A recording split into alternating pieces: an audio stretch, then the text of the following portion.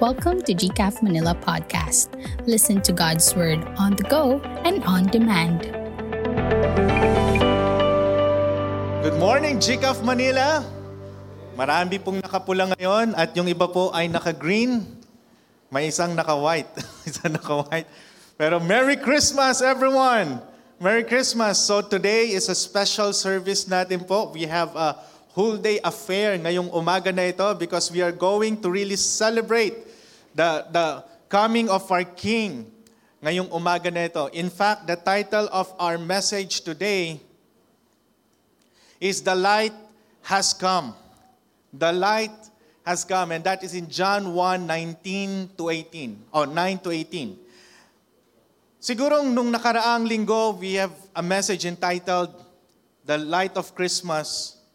And I hope whenever we see a Christmas light, nagme-meditate na tayo about the real light of Christmas, and that is no other but our Lord Jesus Christ. And so today we are going to expound more. What does it mean na sinabi ni John that the light has come? And what does John tell about this light? That is what we are going to learn. Ano po? Sa ating pong pag-aaral ng kanyang salita. Let us read our text this morning. The Word of God said, "The true light that gives light to everyone was coming into the world. He was in the world, and though the world was made through him, the world did not recognize him. He came to that which was his own, but his own did not receive him. Yet, to all who did receive him, to those who believed in his name, he gave the right to become children of God."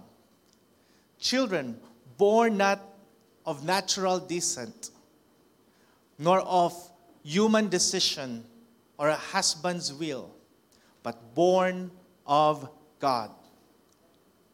The Word became flesh and made his dwelling among us. We have seen his glory, the glory of the one and only Son, who came from the Father, full of grace and truth.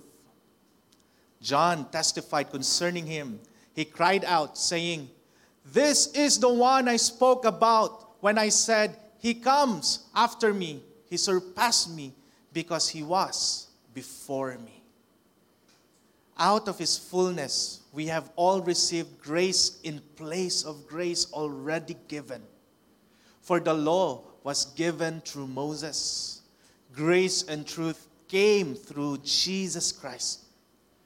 No one has ever seen God but the one and only Son, who is himself God and is in closest relationship with the Father, has made him known. I want us to focus yung dun sa last word, has made him known. No one has ever seen God, but because of Jesus Christ, the Father was made known. The greatest gift, a man can ever have is that God the Father revealed himself to man through Jesus Christ. A lot of us siguro nag-iisip, ano kaya yung matatanggap kong regalo ngayong Pasko, no? Siguro meron tayong bucket list. January pa lang, 2021, nilista na natin, Lord, sana this December, ito yung aking matanggap. No? But you know what? The truth is, the greatest, yung pinakadakila na pwede nating matanggap na regalo ay ang Diyos ipakilala ang kanyang sarili sa tao sa pamamagitan ng ating Panginoong Jesus. In the Old Testament times, if you're going to read, kung nabasa nyo po in Old Testament, or if you're going to read, you will see na as if ang Diyos, ang mga tao ay parang hindi nila maisip kung paano sila magiging close sa Panginoon. They are thinking that it is not possible to be close with God. But in the New Testament, because the light has come, because Jesus Christ has come, the veil was gone, and He is going to reveal to us the fullness of God. And that is what we're going to see in our text this morning. The first na makita po natin about how does God reveal Himself to us is that our God, the light, releases us from darkness. Our God has the intention na tayo po ay mapalaya mula sa kadiliman. Before, wala tayong kaalam-alam tungkol sa Diyos. Or should I say, wala tayong pakialam anything about God. We have learned na before dumating ang Panginoon Jesus, nung bago siya isilang, merong 400 silent years. And then, si John, kakaiba talaga si John sa lahat po ng mga apostle in the way he has written ang kanyang mga epistle, meron pong pagkakahantulad. Lagi siya magsisimula, the Word. In the beginning was the Word. The light releases us from darkness. Sabi nga po ng salita ng Panginoon, paano to ginawa? Una, through rejection of His own that resulted to the expansion of the invitation. Before, yung parang special lang sa tingin ng mga tao sa Diyos ay mga Israelites. The chosen people are only the Israelites. In the Old Testament, you can see in the story na everything is about the Israelites. Almost everything. Meron po tungkol sa nations doon, by the way. But because he was rejected by his own, ibig sino yung mga own dito? The Israelites, hindi siya tinanggap. The religious leader rejected Christ. Anong ginawa ng Panginoon? Anong result? The true light that gives light to everyone was coming into the world. He was in the world, and though the world was made through Him, kahit siyang lumikha sa mundo, they don't recognize Him. He came to that which was His own, but His own did not receive Him. He was rejected by the Israelites. He was rejected by His own people, by the Jewish people. Well, bakit nga ba hindi? Si Jesus ipinanganak sa Bethlehem, pero lumaki siya sa Nazareth. And there is no prophet galing sa Nazareth. Nazarene ba? Tawag doon. Nazareth, tama. Yung Nazareth is a town na para a lowly town, mahirap na town. There is no royalty galing sa Nazareth. The Jewish are expecting na ang darating na Messiah will be born in a castle or in a town kung saan kung taga saan si David, Bethlehem, according to the prophecy. Or kaya naman siya ipapanganak sa isang mayaman na pamilya. But when Jesus Christ came, He was born in a lowly manner. Kaya silent night talaga yon, except that the angels revealed themselves to the shepherds. But it was so silent, no one ever noticed it. The religious leader never noticed it. And yet, He was born in that manner because what I believe is that He intended to be rejected by His own. Why? Because He wants to expand. God wants to expand the invitation. Now, because He was rejected by the Jewish people, ni-rejection ng mga Hudyo, ang invitation ngayon ay para sa pangkalahatan. Every people is now invited to be children of God. And because of that, nakarating ang mabuting balita sa atin mga Pilipino. Sa ating mga Pilipino. Pangalawa, paano po tayo pinalaya sa darkness? So una, ni-reject siya and yet ginamit ng Diyos para ikalat yung invitation, hindi lang sa Israelites, kundi ngayon para sa lahat. Ano po? Pangalawa is that through faith in Christ, we can only attain spiritual birth. In verse 12, yung word dyan, keyword is yet. Yet. Sabi dito, yung nakaraan na verse, he was rejected. Yet. Yet to all who did receive him, to those who believed in his name, sa lahat ng tumanggap sa kanya, sa lahat ng naniwala sa kanyang pangalan, he gave the right to become children of God.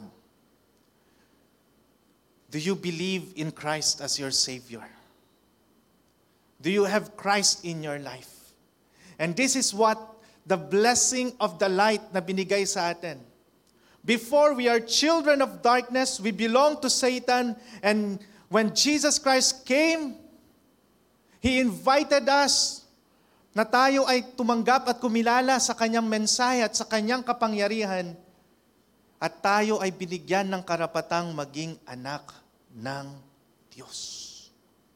Hindi nga lang ito sinabi na ikaw ay maliligtas o ikaw ay pupunta sa langit.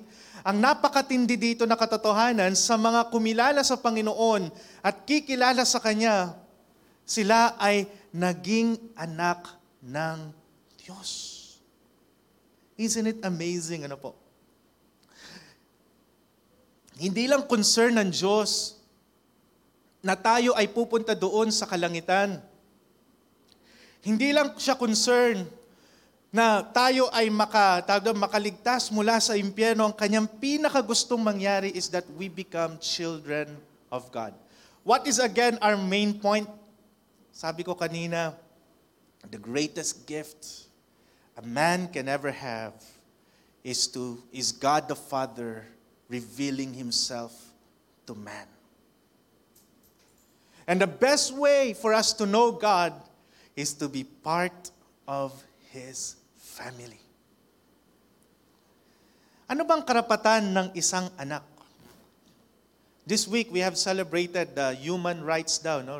Human Rights Day, worldwide human rights something. Now, if I'm going to ask, anong karapatan mo, Harry, kay Pastor William? Pwede ako mangutang sa kanya pag wala na akong pera. Hindi naman yon. But pag may problema ako, anytime pwede akong lumapit sa aking magulang. Tama ba? No? Kung meron tong maraming ari-arian, hasyenda, meron akong portion sa kanyang kayamanan. No? Kung wala, pati utang, mamanahin ko kung wala. But anong karapatan ng isang anak? Napakadami.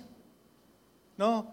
You will be trained by your father. You will be loved by your father. You will be treated special by your father than anyone else. You see, the greatness of from darkness to light, the greatness of the truth is that it is not just going to heaven, it is becoming children of God. Anytime, anywhere, you can call upon the name of God as your Father. And this is what John declared. And what kind of birth? Napaka-special nito. It's not just natural birth. It's not just documentation of adoption lamang, no, na dito sa mundo. Pero sabi ng salita ng Panginoon, children born not of natural descent, nor of human decision or a husband's will, but born of God. Ang galing talaga ni John, no? Parang as I study yung kanyang prologue, parang nabasa ko na yung buong book of John. Kasi dun sa John chapter 3, may invitation si Jesus kay Nicodemus, no? Unless one is born again, he cannot enter the kingdom of God. And so, God releases us from darkness through our faith in Jesus Christ, through the light that has come, so that we will be born of God. Can you tap yourself? I am born of God.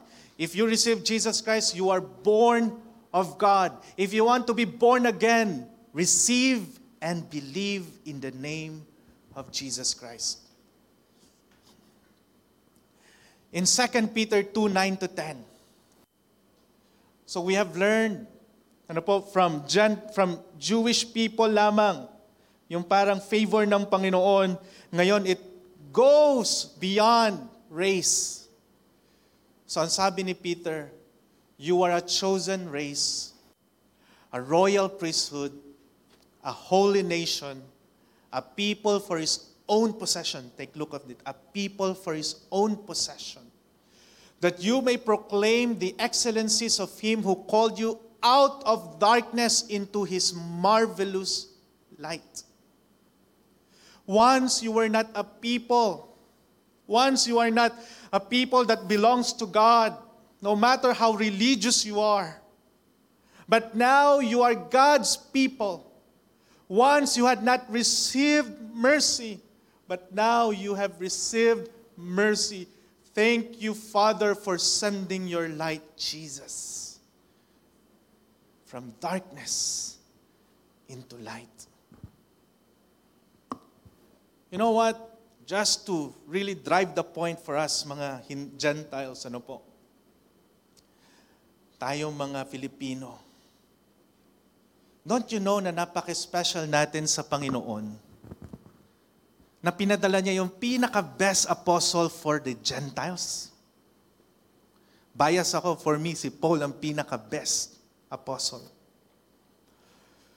Sabi dito sa Acts 26, verse 16-18, nung si Paul has a Damascus encounter with the Lord, when he was going to Antioch, Damascus pala, tama.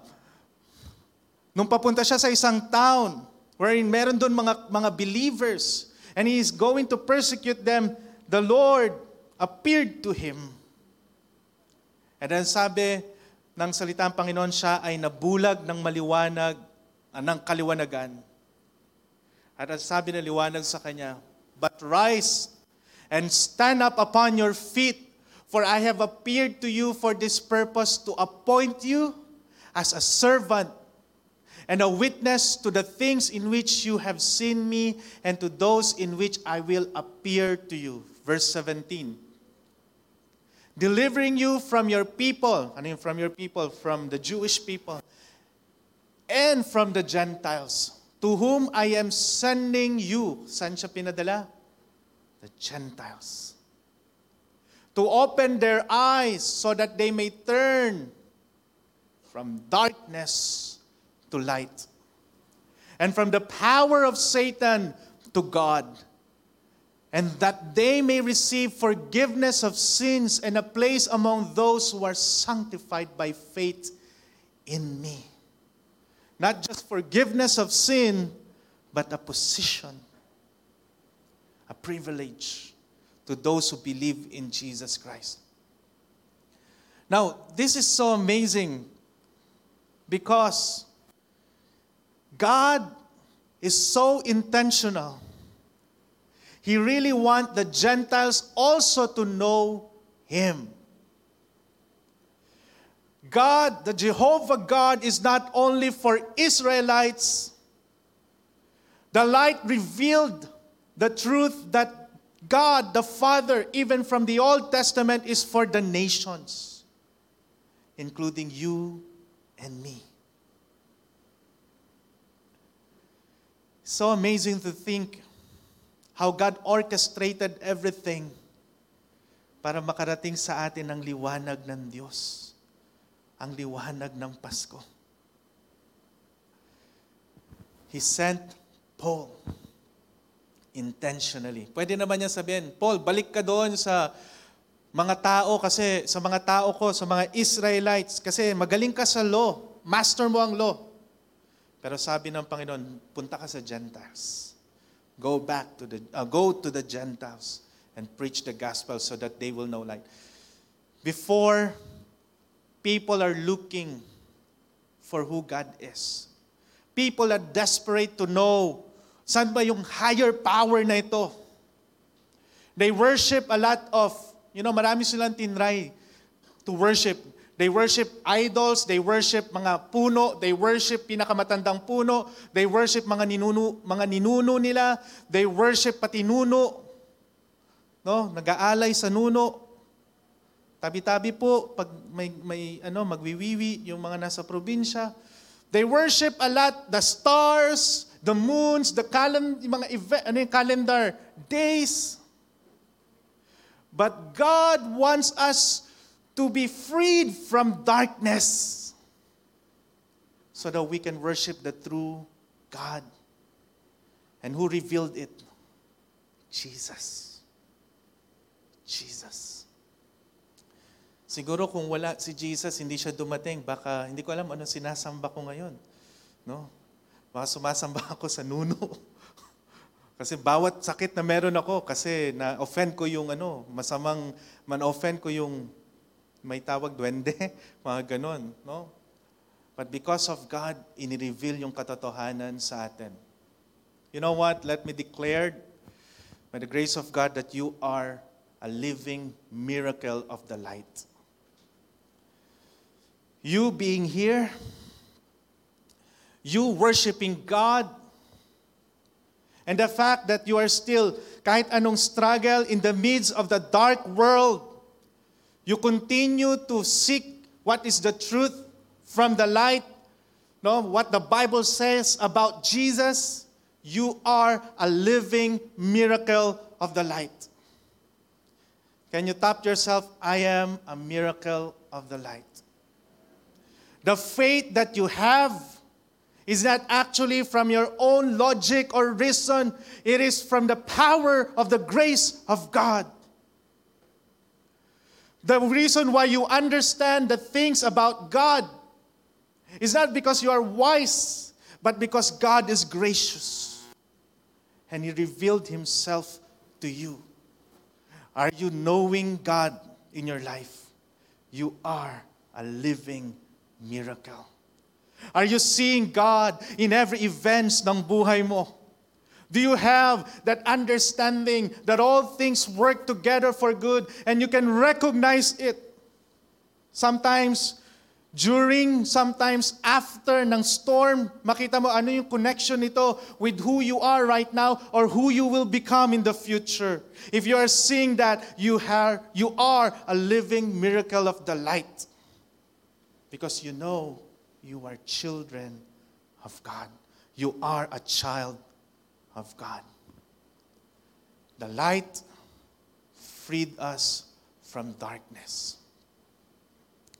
Somebody said, Marianne Williamson said, darkness is merely the absence of light, and fear is merely the absence of love. If you want to be rid of fear, we cannot fight it, but must replace it with love. And this is exactly what God has done to all of those who believe in Him, in Jesus. Darkness, di ba? Hindi mo ba measure ang darkness with darkness. You can only measure it in the absence of light. And God exactly know kung ano yung kailangan ng mga tao. Halimbawa may anak ako, 2 babae. Takot sila paggabi, takot sila magwiwi kasi daw, takot mag-isa. Pwede ko ba sabihin sa anak ko na, hindi, magpakatapang ka, magpakatatag ka. Pwede ba yun? Anong kailangan kong gawin? Anak, andito lang si Daddy. Anak, sasamahan kita. Hanggang pintuan lang ako kasi babae ka. Anak, mahal ka ng Diyos. You know, a lot of people around the world is driven with their fear.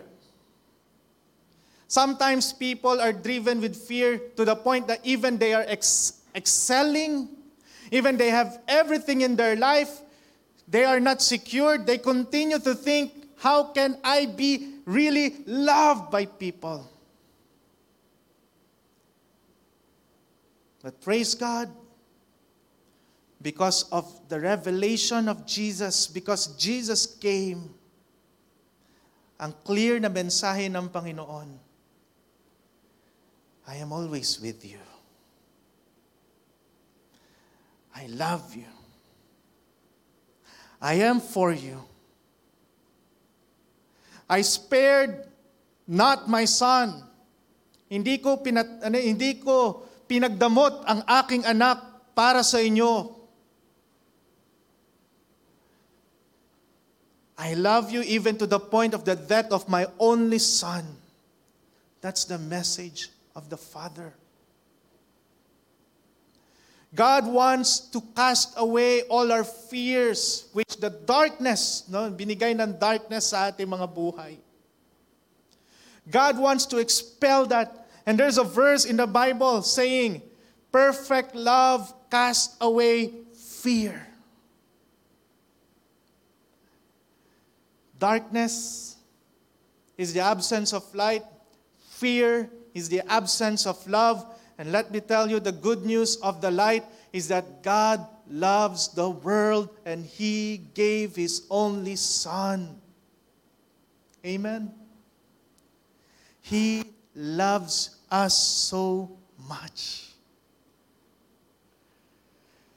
He doesn't care if you're a Jewish or a Gentile, He loves you so much. And so hold on to that truth. No, yung katotohanan, you are always loved by God. There is nothing you can do kung ikaw ay naging anak ng Diyos, kung ikaw ay tumanggap sa Panginoon, nothing you can do na i-turn off ang love ng Panginoon sa iyo. And there is nothing you can do to add more to the love of God para sa iyo. Because it is always constant from the beginning until the end of times. God loves you. And that's how God wants to release us from darkness. He loves you.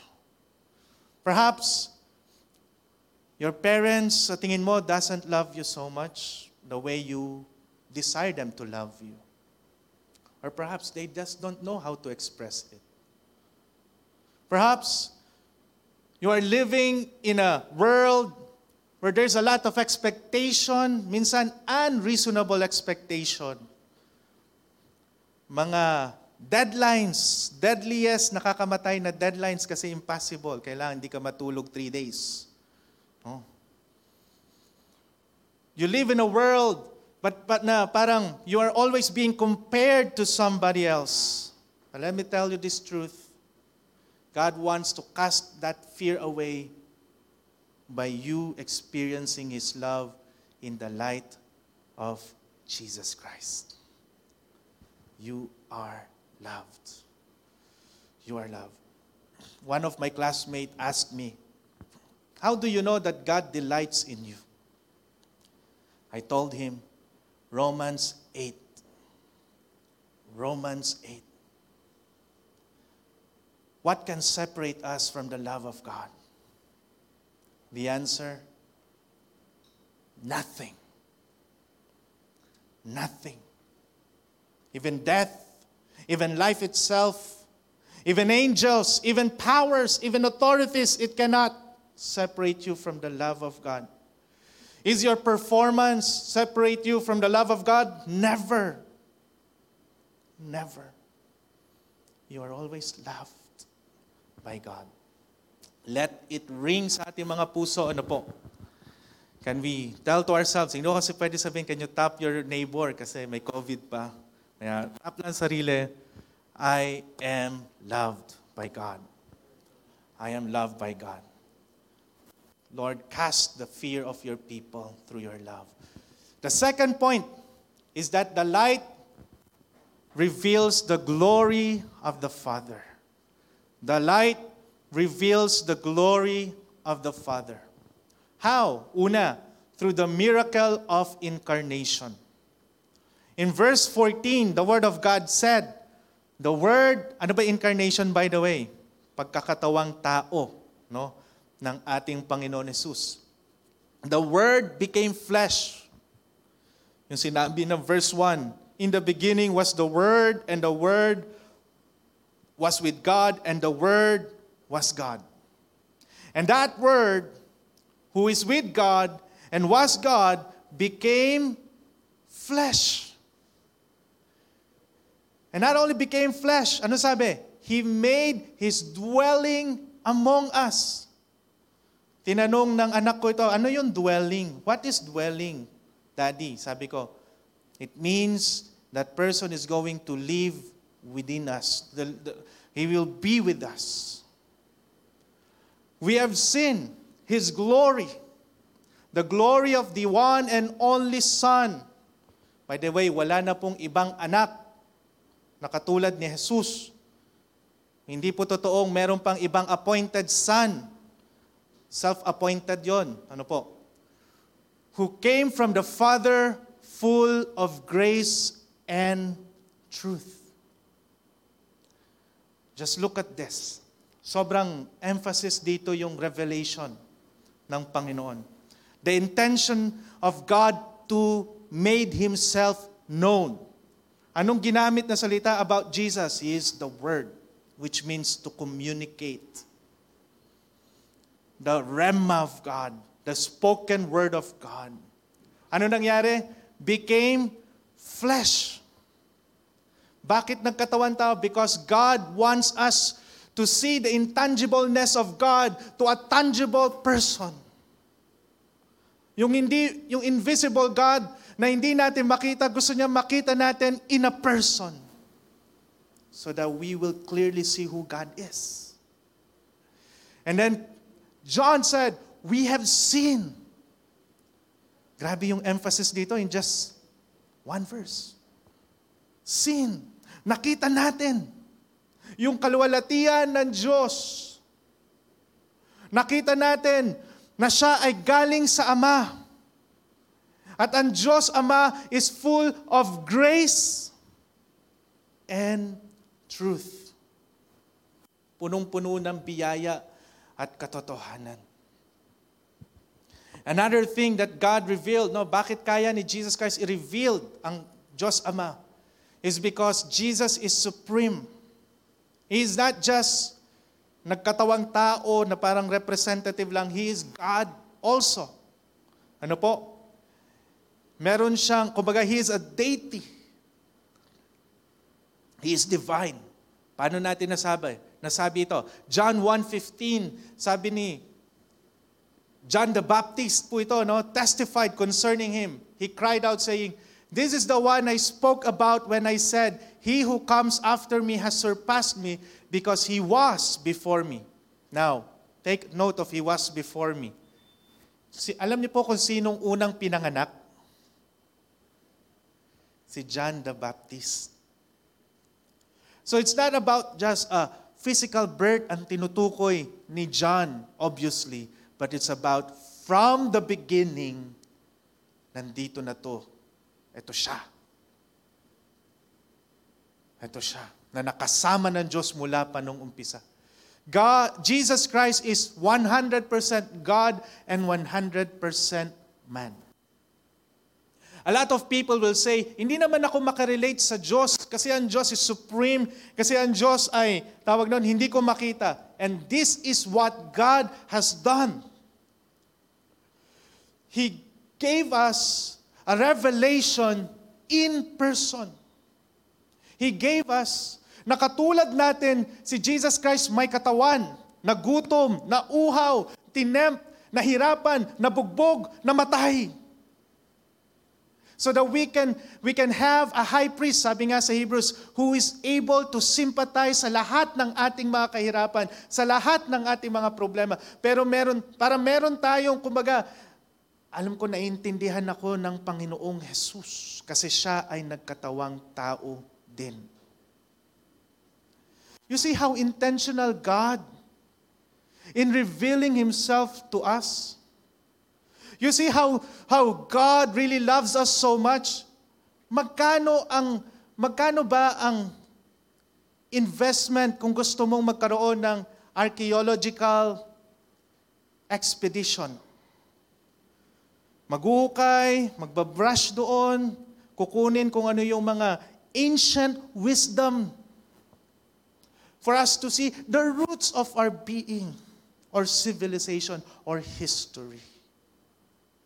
And yet here, the Ancient of Days, the beginning and the end, is revealing Himself to us in a very personal way. He sent a person.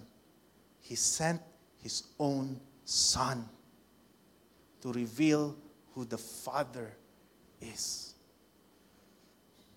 So amazing.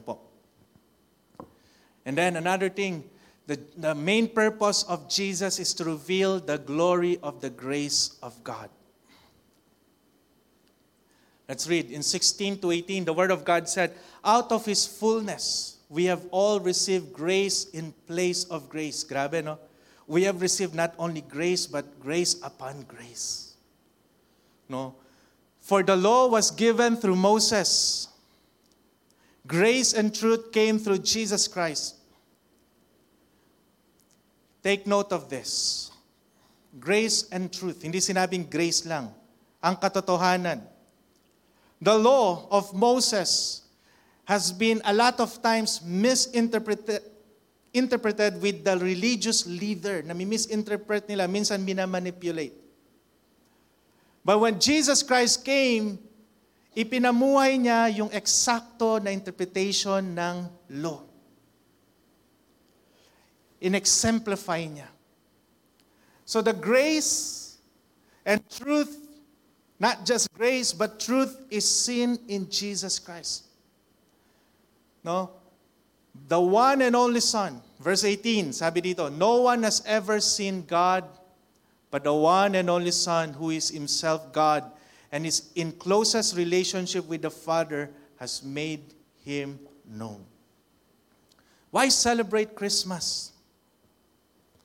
It's because God the Father is revealing Himself to you, to us. God is not a mysterious person. When I say mysterious, yung hindi mo kayang makilala. God is a God who communicates. God is a God who reveals Himself. God is revealing Himself through relationship with Him. We are children of Him. God is revealing Himself through the life of Jesus Christ. It is so impossible to know God without Jesus, because He is the only one who can perfectly reveal who the Father is. You want to know God? Master who Jesus is. You want to interpret all the parts of the Bible? Kung meron kang ima-master, for me, it's who Jesus is. No? Because He will reveal the Father. In 1 John 1:1, tignan niyo po, yung napaka-consistent ni John. This is 1 John. This is different from the Gospel. This is epistle. Sabi niya, that which was from the beginning.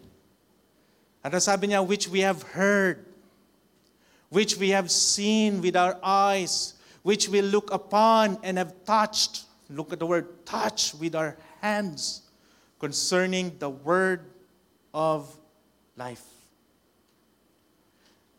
Hindi na po intangible ang Diyos. The revelation of God is not invisible anymore.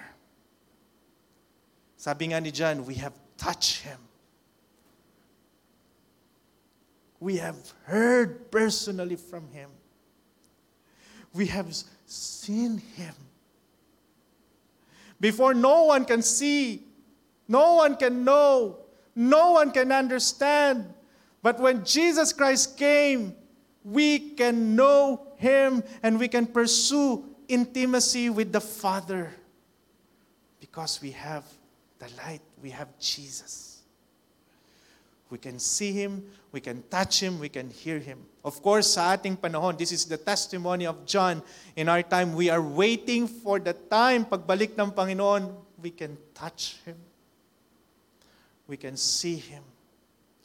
we can personally hear Him. Amazing. Ano po?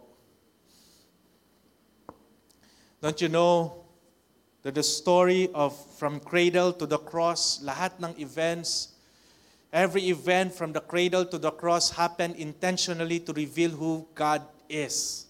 It's not just a narrative. Look and read again the gospel and see the revelation of who God is. It is intentionally done to reveal kung sino ang Diyos. This means that God from the beginning is weaving ways for His people to hear His call, to understand the beauty and the majesty of the glory of God, which will give life to our souls and light to our minds. In Christ, we can savor who God is. Yung mga lumaki sa Sunday school,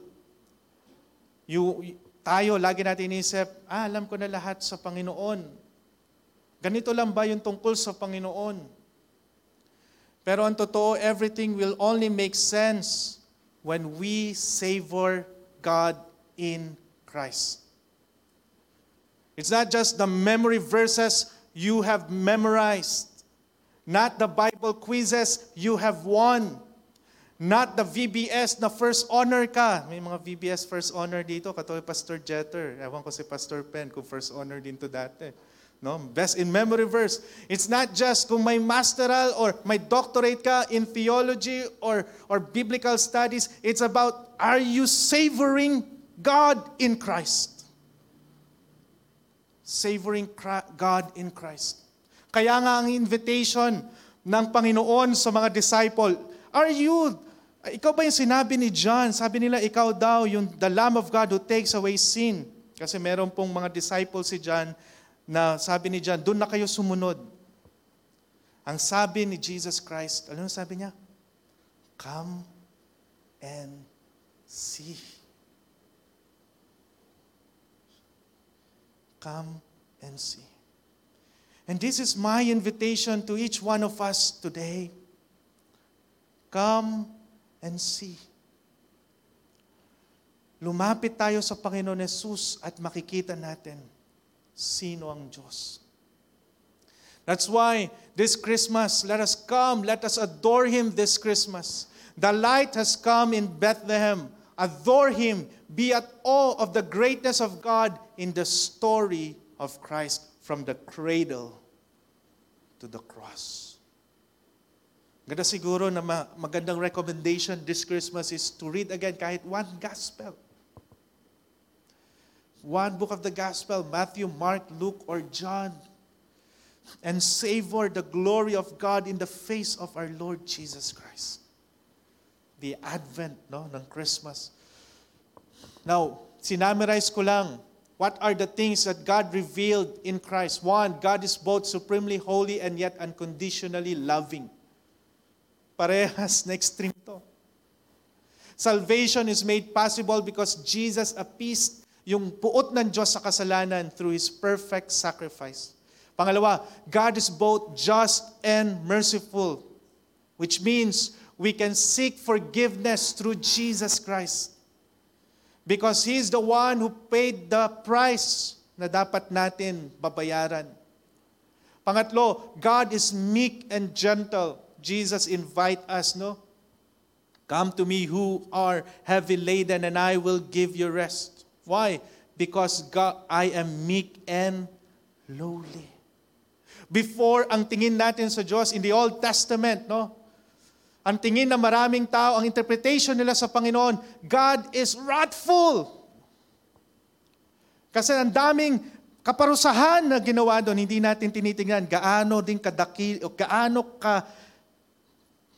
kamakasalanan, kasuklam-suklam na kasalanan ng ginawa ng mga tao ng Diyos. Ang tinignan lang ng maraming tao, yung ginawang kaparusahan ng Diyos. But in fact, mas mataas pa rin ang biyaya at habag ng Diyos. We can rest in Jesus because ang revelation niya about God is He is meek and gentle. Imagine ba naman, Araw-araw kasama niya yung mga disciples. Sabihin na lang natin, ikaw, alimbawa si Paulo, si Pastor Jeter, naging disciple ni Jesus. Sabihin lang natin, no? Lahat ng kulit mo, lahat ng weaknesses meron tayo, nakikita ni Jesus. Baka minsan, no, na may natutulog, nilagyan mo ng charcoal yung uling, no? Ang iniisip siguro natin, parang pagkasama ng mga tao si Jesus Christ, parang lahat hindi makabasag pinggan, nakaluhod lang. But if you're going to read the gospel, they live your normal life. Of course, hindi sila yung nagpa-party lagi. But they are parang close sila sa Panginoon to the point. Anong katibayan? Na talagang napaka-meek and lowly ng Panginoon. Kayang mag-request ng mga disciple na, pwede ba ako sa kanan at kaliwang trono mo? You get the point? No? Hindi nila marirequest yun kung hindi nila nakita na si Jesus Christ is that approachable. Diba takot tayo sa mga leaders natin na iba kasi parang baka pag sinabi ko to, hell and brimstone yung lalabas. Pero si Jesus is so meek and lowly. You can, rest in Jesus. And then, pang-apat, God is faithful. Every promise He made, He is more than able and is committed to fulfill it. And that is what we see from the cradle to the cross. Perhaps if you are going to think, ano yung pakiramdam when Jesus Christ came sa ating mga buhay? One song that ring in my mind, no? While I'm thinking, ano bang naramdaman natin nung natanggap natin ang Panginoon? The Light of a Million Mornings, Claire Cloninger and Mark Hayes, sabi ng kanta na to, I couldn't see the sunshine through the shadows. I couldn't seem to find a soul to care. And in my darkest hour, you touched me with your power. And when I looked, your light was everywhere. The light of the million mornings filled my heart. The sound of a million angels sang my song. The warmth of a love so tender touched my life. And suddenly, the light of a million mornings starts in me. I never tried to understand the sunrise. I only know it takes away the dark. I can't explain your healing or all the joy I'm feeling. I know you've come into my heart. The light of a million mornings filled my heart. The sound of a million angels sang my song. The warmth of a love so tender touched my life, and suddenly the light of a million mornings starts in me. And now that your glory has come shining through, let my life be a candle, Lord, that shines for you, shines for you, shines for you. Let me end in this verse. Sabi ng 2 Peter 2:11-12, Beloved, I urge you, as sojourners and exiles, to abstain from the passions of the flesh, which wage war against your soul. Keep your conduct among the Gentiles honorable, so that they may speak against you, so that when they speak against you as evildoers, they may see your good deeds and glorify God on the day of visitations. My friends and my fellows, because we have the light, we need to shine in this dark world. Roy T. Bennett said, learn to light a candle in the darkest moments of someone's life. Be the light that helps others see. It is what gives life its deepest significance. Because we have the light, let us become the light for others. Lord, we thank you for your word this morning. We thank you because you are the light that has come in our lives. And the feeling is as if there's a million mornings, napakaganda po ng sunrise, Panginoon. Every time kami po ay nakakita ng sunrise, we always have this mindset of hope, a new beginning, an exciting day. And we thank you, Lord, because you have given us, Lord, more than a sunrise, but a million morning light that takes away our darkness. Thank you, Lord Jesus, for being our light. Thank you, Lord Jesus, for carrying all our darkness on the cross. Thank you, Lord Jesus, for willing to be born in a lowly manger to send us the message, come, all you who are heavy laden, and I will give you rest.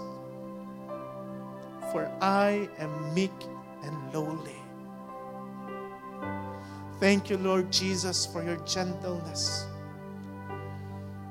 Thank you for the hope. Thank you for your guidance, our wonderful counselor. Thank you for your provision, our mighty God. Thank you for loving us, the everlasting Father. Thank you for giving us peace, the Prince of Peace. Thank you for the promise that you will come back again. The government shall be in your shoulder, and you will rule with justice and righteousness. Of the increase of your government, there is no end. Thank you, Lord, for that hope. Thank you, Lord, for we are people of the light. Bless us to become light for others as we wait for your coming. In Jesus' name we pray. Amen.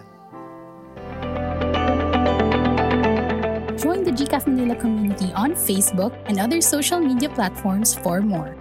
Together, let's continue to obey beyond borders.